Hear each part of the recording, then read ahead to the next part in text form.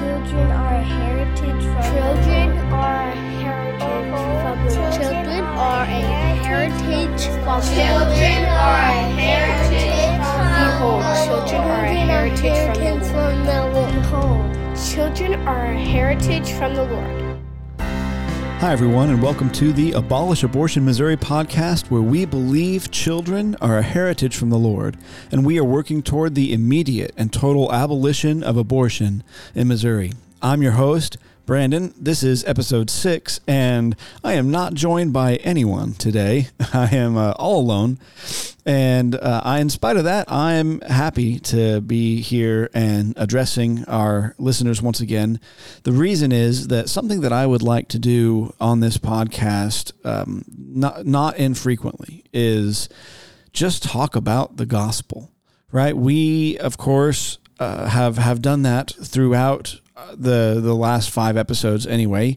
We want to do that often. We want to show how our purposes and our goals for the abolition of abortion are gospel-centered. That's even one of the 5 tenets of abolition. We say it is gospel-centered because it addresses sin as sin, right? We don't simply say that abortion is, certainly it's not a gray area. It's not left up to the choice of the mother, but we even go further and we don't call women who seek out abortions mere victims.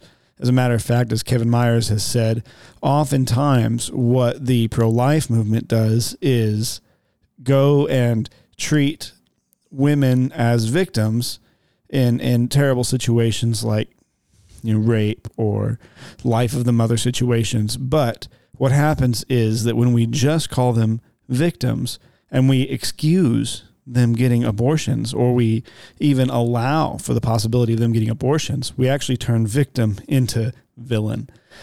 And because of that, and because of the great evils that even the pro-life movement has so often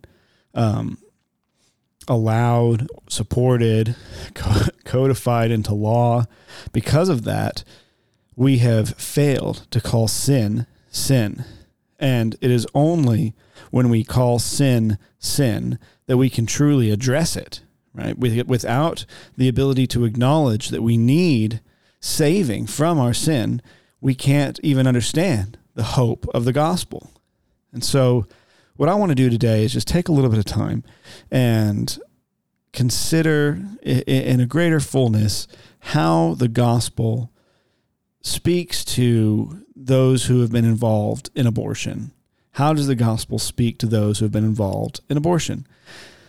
In one of my favorite scenes in any movie, it is in The Two Towers. It's the Lord of the Rings series in The Two Towers.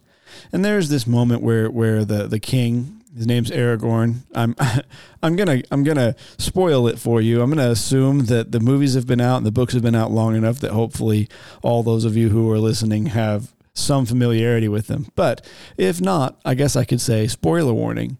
Anyway, the king Aragorn, or soon to be king, and his compatriots are holed up at this tower, this keep. And there's this large army, 10,000 orcs that are raining down on them or bearing down on them. And they're preparing for battle. And there's this young man, and he's sitting looking dejected. And Aragorn walks up to him and says, "What's wrong?" And he says, "Well, we're all afraid. The men say it's hopeless." And Aragorn, he grabs the young man's sword, and it's not a super nice sword. It's clearly been worked and crafted quickly. But he swings it around, and after he has kind of sampled it, made sure that it's, strong and well balanced, he looks at the young man and he says, "This is a good sword." And then he says, "And there is always hope." There's always hope. And I love that scene. I love that scene. I know that when we think about the fights that we have in front of us, abortion, as Christians, abortion is one of the greatest, one of the ones that grieves our hearts the most. It is such an assault on everything that we love and hold dear when it comes to our fellow human beings. And we have just relegated an entire class of them to being exterminated. And I'm sure that there are many people who have been fighting the abolition battle for longer than I've been alive. I'm sure that there are many who have at times wondered, is it hopeless? Is this enemy just too great, too strong, too much? It seems like it's hopeless.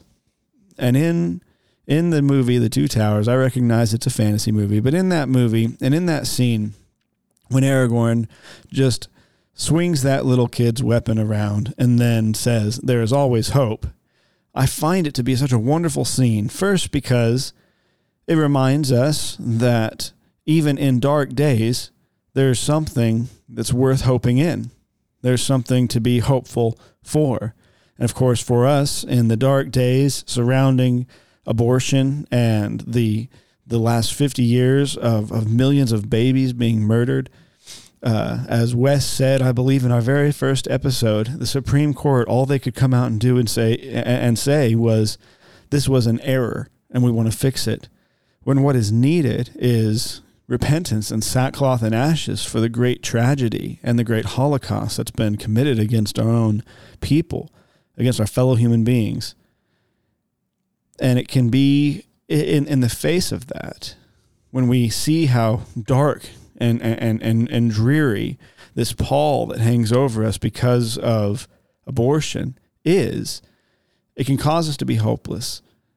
But when we have the gospel, we are reminded that no matter how bad things get, we serve a great King who works all things together for good, for those who love him and are called according to his purpose. So I love the scene in that movie because it reminds us to be hopeful, even in dark days. It reminds us there's something worth fighting for, and certainly the abolition of abortion is something worth fighting for. But more than that, it also it implies that our hope in the fight is at least in part tied to the suitableness of our weapons. Right? That's why Aragorn says this is a good sword and there is always hope.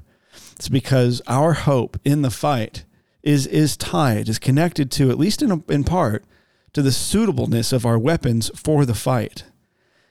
And I think that there's great application there for us too when we consider the gospel, because our greatest weapon in the fight against abortion is not legal loopholes or legal battles, fighting battles in the courts, or even merely changing people's minds about whether or not, a baby in the womb is truly a baby, or whether or not murder is always wrong, or whether or not equal protection ought to be extended to the least of these. Those are all incredibly important. But our greatest weapon in the fight against abortion is the gospel, right? That's why Paul says we wrestle not against flesh and blood. And that's why he tells us to take up the sword of the Spirit, right? The power of God for salvation. The weapons of our warfare for tearing down strongholds are wrapped up in, connected to the gospel.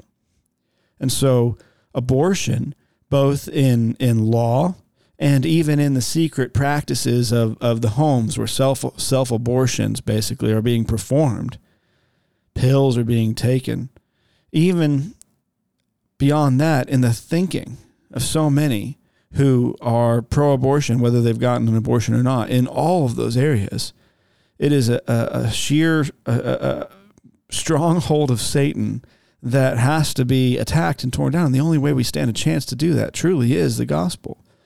So I know we've spent a lot of time on this podcast, and we've talked a lot and spent a lot of time on what we should say about those who are involved in abortion. Right? We have said that for those people who are involved in abortion, whether it's those doctors who have performed the abortions, mothers who have hired an assassin to kill their child, abusive husbands or fathers pressuring families who have for one reason or another forced or coerced their daughter or the gal who's pregnant to get an abortion, and even pro-life legislators and pro-choice legislators who have all said, we want to go ahead and make laws that regulate abortion or make it completely legal. We've talked a lot about those people. We've talked about what we should say about those involved in abortion, right? In varying degrees, they've either tacitly approved or explicitly endorsed or even actively participated in the murder of unborn children created in God's image. And we've talked about how people who've done this must repent of their sins. Right? They must recognize that they've not only been involved in murder, but that they've also, much more importantly, dishonored the sovereign Lord and King of the universe. And so they deserve his wrath and judgment. But I want to ask, we've talked about that. We've spent a lot of time on that. I want to ask instead, maybe we could say it like this: what should we say to those involved in abortion? All right, we've asked, what should we say about those involved in abortion? But what should we say to those involved in abortion?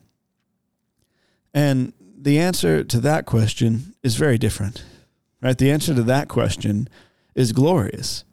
The answer to that question is that although they have lived in rebellion to the King of the universe, he is not an unforgiving king.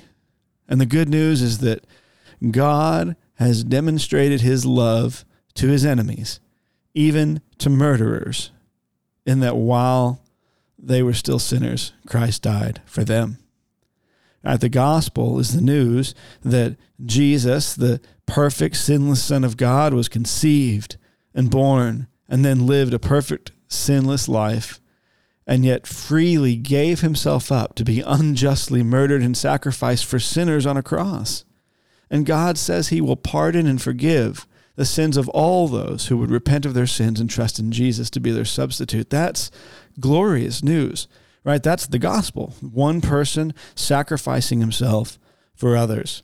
As we've heard on this podcast in the last several weeks, abortion is like the anti-gospel, isn't it?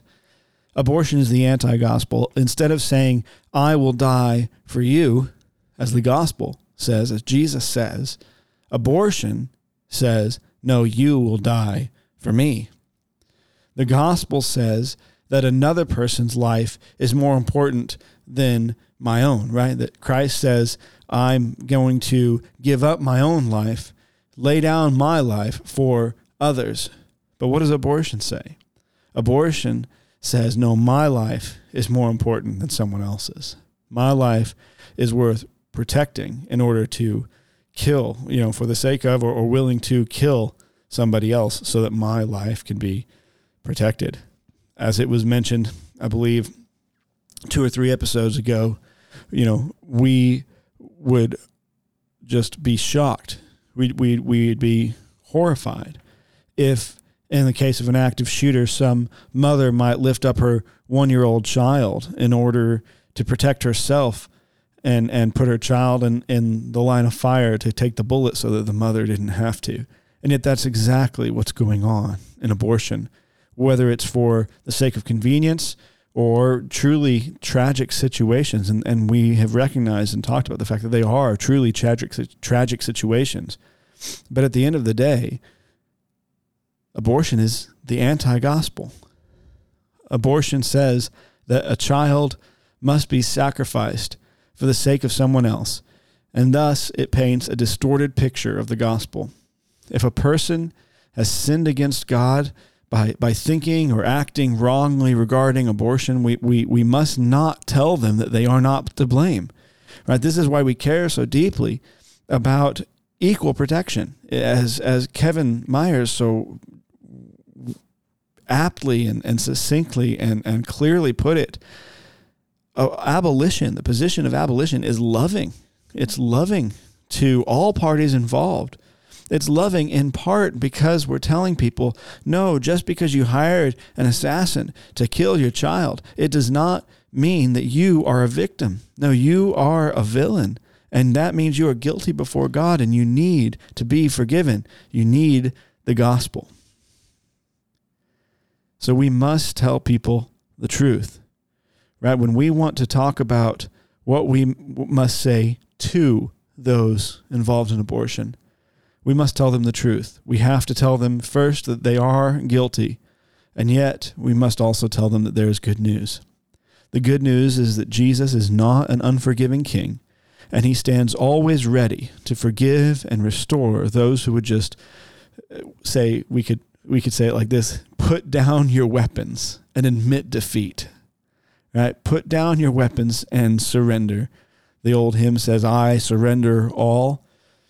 Well, when we think about an enemy doing that, because Jesus died for his enemies, when we think about an enemy doing that, it's saying, surrender your weapons and admit defeat and say, I'm happy to serve you as the king. And the good news is that Jesus, because he's not an unforgiving king, when we lay down our arms, when we admit defeat, when we agree with him about the state of our souls and the neediness of our souls for salvation, then Jesus not only restores us and forgives us and begins to heal us, not only does he just treat us as citizens in his kingdom, but he turns and treats us as co-heirs of the kingdom with him, because the Father adopts us as children in the family of God. And that means then, because of this good news, that there is great freedom in admitting our sinfulness with regard to abortion. Right? Because as David recognized when he sinned with Bathsheba, we have to say the same about abortion, that it is chiefly not a sin against unborn children. As grievous as that is, it is not ultimately or chiefly a sin against unborn children, but against God, who declared, you shall not murder. This means that when we deny the sinfulness of killing children in the womb, we're creating, we could say, an alternate reality where we live in disharmony with the real world. Right? When we lie about who is truly guilty or the degrees of guilt, when we lie and say that a child that is only 5 weeks old is not a human, but a child that is 6 weeks old somehow is, or when we lie and we tell a woman who has had an abortion that she was a victim, and that's the only possible way to think about that scenario. Right? We've talked about nuances and recognizing that there are some times where there are extenuating circumstances, absolutely 100%. But when we tell all women across the board, or any class of people across the board, that they can abort a child, murder a child, and that they're not guilty, what we've done is we've created an alternate reality where we live in disharmony with the real world. Because the real world is a world run by Christ, the King. And you can only live so long in disharmony with his world before it has major consequences on your life, on your soul even. Living in the darkness of sin acceptance so slowly but surely shrivels up your soul, and it leaves you much emptier than your sin in and of itself ever would have. There have been many times that I have talked to people who have had abortions, and if they have lived long in the denial that what they did was exceedingly wrong, you watch and they have just turned into shells of people. They have turned into angry, bitter, sorrowful, resentful people, and they have a hard time even being able to converse with people because of how angry and bitter they become. Those are the people, consequently, that we often see on the media, the people who are dancing and yelling and screaming and shouting about abortion rights and things like that. They have had abortions, and they are just angry, bitter, shriveled up people, not free, but instead in bondage to their sin and the distortion of reality that they've had to create for themselves in order to be able to live with that cognitive dissonance. No, sin truly eats us alive from the inside out. And what I would say to them is that I have seen people on the other side as well people who have repented, trusted in Christ. And they will all say that the more that they tried to hide behind the false reality that they'd created, the more empty and shriveled up they felt. And the gospel frees us from that.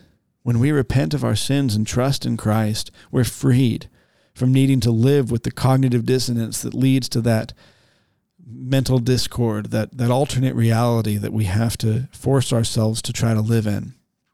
And because of this, the gospel is good news. It's good news for the salvation of our soul, but it's good news for the enjoyment of our soul, for the freedom of our soul, even right now, right here. And we need to tell people this. When we go and stand outside Planned Parenthood, when we go stand outside abortion mills, when we're talking to people as we're witnessing to them on the street or even on social media, we need to be explaining to them not just that they're guilty of sin, not only that abortion is murder, not only convincing them of these facts and these details. Absolutely, we should do that.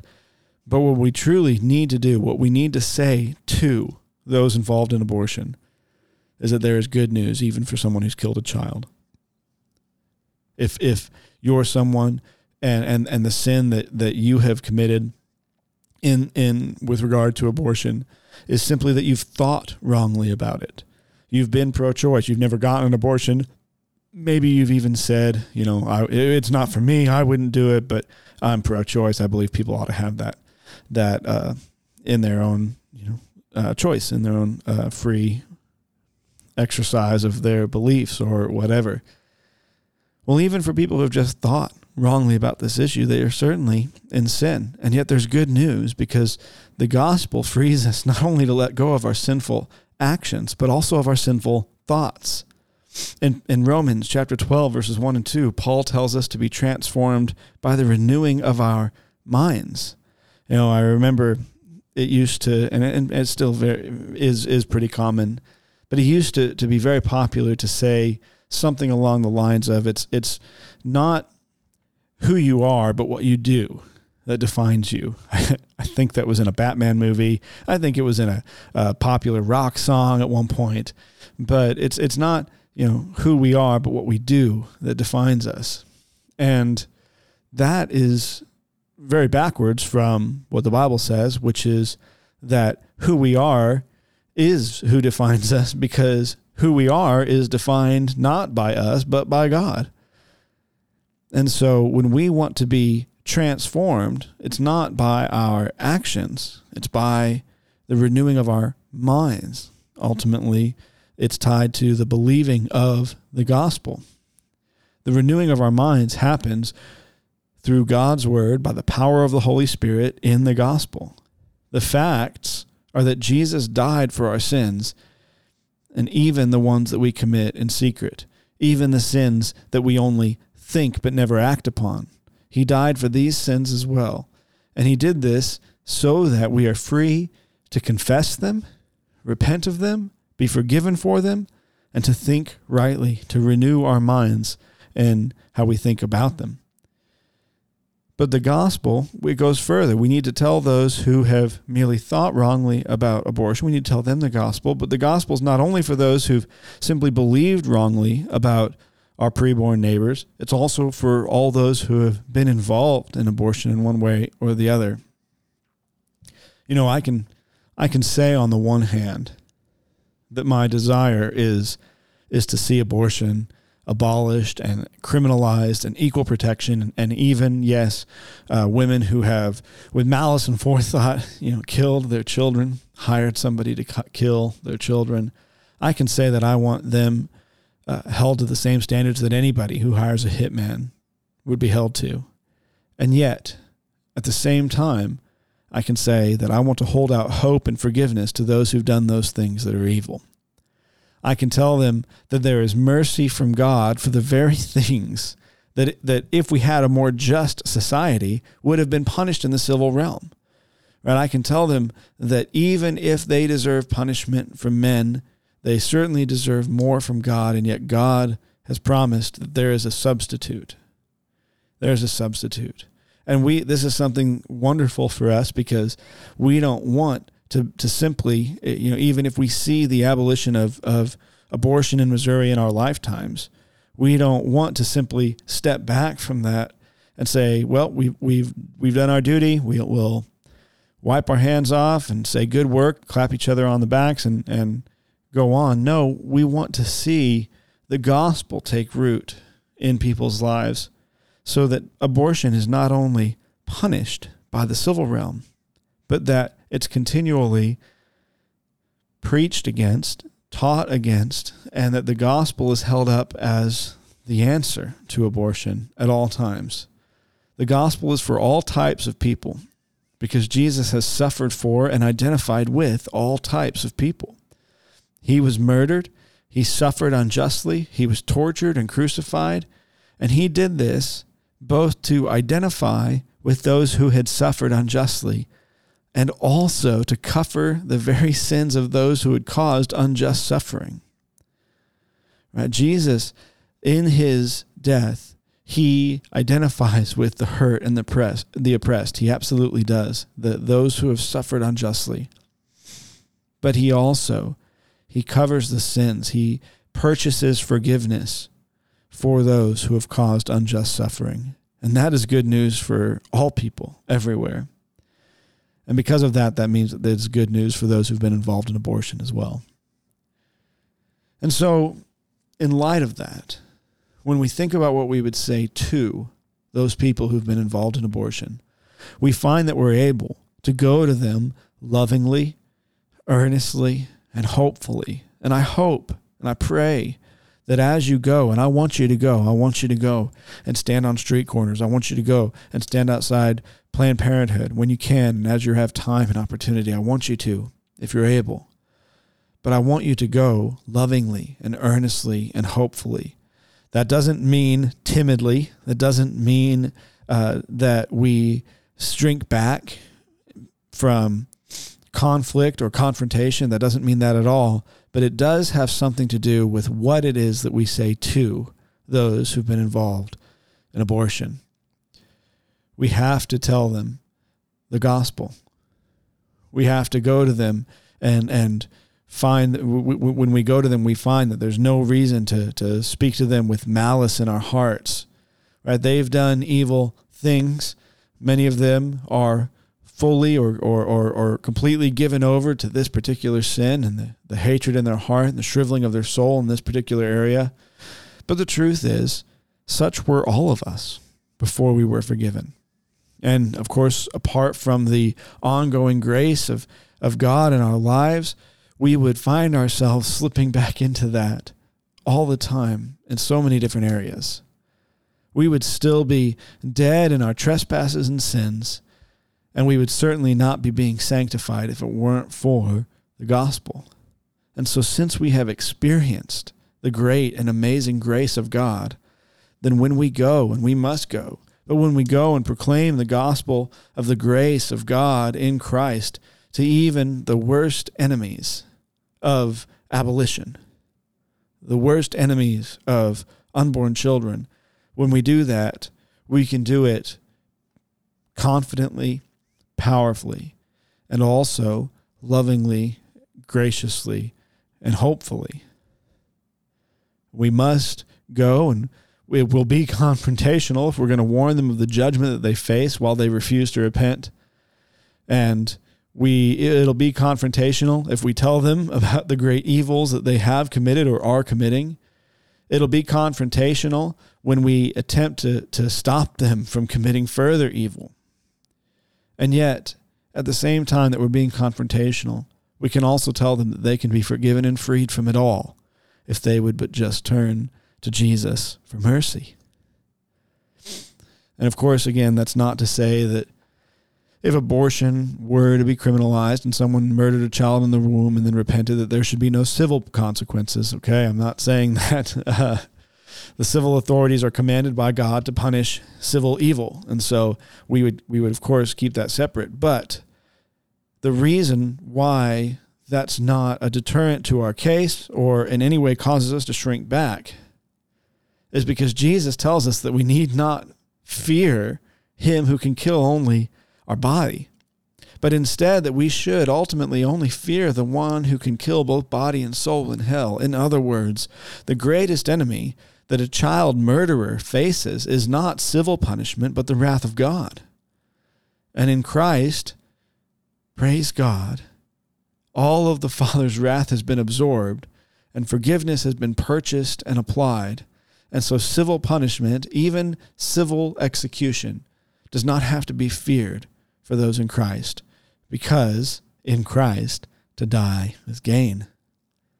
So there's great mercy and grace, even for those who have caused unjust suffering. And Jesus can cover any person's sins if they would but turn to him. He has purchased forgiveness and reconciliation by his blood on the cross. And so we need to tell those who've been involved in abortion that there is a way that they don't have to live with the cognitive dissonance. There's a way that they don't have to create an alternative reality where God is not the author of this world and of the laws that are written on our hearts, where God is not in control of all the universe and all the laws of the world and of creation. They don't have to live with a shriveled up soul. And they also don't have to live with the guilt that comes from not creating that reality and instead facing your sin. And they don't have to fear. They don't have to fear because if they would just turn to Christ, they would be forgiven. So they don't have to turn to a world where they can't accept objective reality. Because one day that world is going to be destroyed, and all that's going to be left is the kingdom of our Lord and Savior. And so what we want to tell people who have been involved in abortion is do not hide in the darkness, but come into the light and be forgiven of all of your sin. And then we tell them, then join with us and join with all those who are declaring that abortion is murder and that babies in the womb are human beings created in the image of God, that personhood begins at conception, and that unborn children deserve equal protection under the law. We disciple them. We make disciples, and we teach them to observe and obey all that Jesus has commanded. And then we want to see them. We want to see them turn from their sin, trust in Jesus, live as forgiven and free people by God's grace. That's what we want to tell people who've been involved in abortion. That's what we want to say to them. We want to say that to them.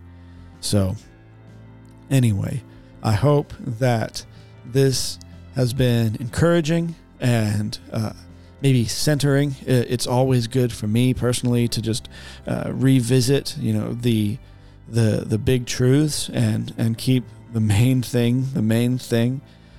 Remembering that all of our efforts to abolish abortion are for naught and in vain if they're not done for the glory of God and for the advance of the gospel and for the joy of this world. So it's with those big ideas that I want to just ever so often, I want to bring those back to our attention with an episode like this, where we just call our minds back to remembering the glorious truth that motivates us and the great hope that it gives us as we're working toward the abolition of abortion in Missouri. And again, this has been the Abolish Abortion Missouri podcast, where we believe children are truly a heritage from the Lord, and we are working toward the immediate and total abolition of abortion in Missouri. I encourage you, thank you so much for listening, but I encourage you to like and subscribe, but most importantly, share this podcast. Share it with believers and unbelievers alike. Share it with pro-life people, abolition people, pro-choice people, and we want to see more people be able to hear what we have to talk about, learn more about abolition. I also deeply encourage you to go to the abolishabortionmo.org website, abolishabortionmo.org website, sign up for our newsletter where we will keep you informed and apprised of opportunities. We're getting ready to really gear up and head into the next election season, and during that time it's going to be very important that we have people united, working together toward the same goals, fighting the right fronts at the right times. And we want you to be able to be involved and be a help, the best way to do that is to sign up for our newsletter. Again, thank you so much for listening, and abortion must be abolished.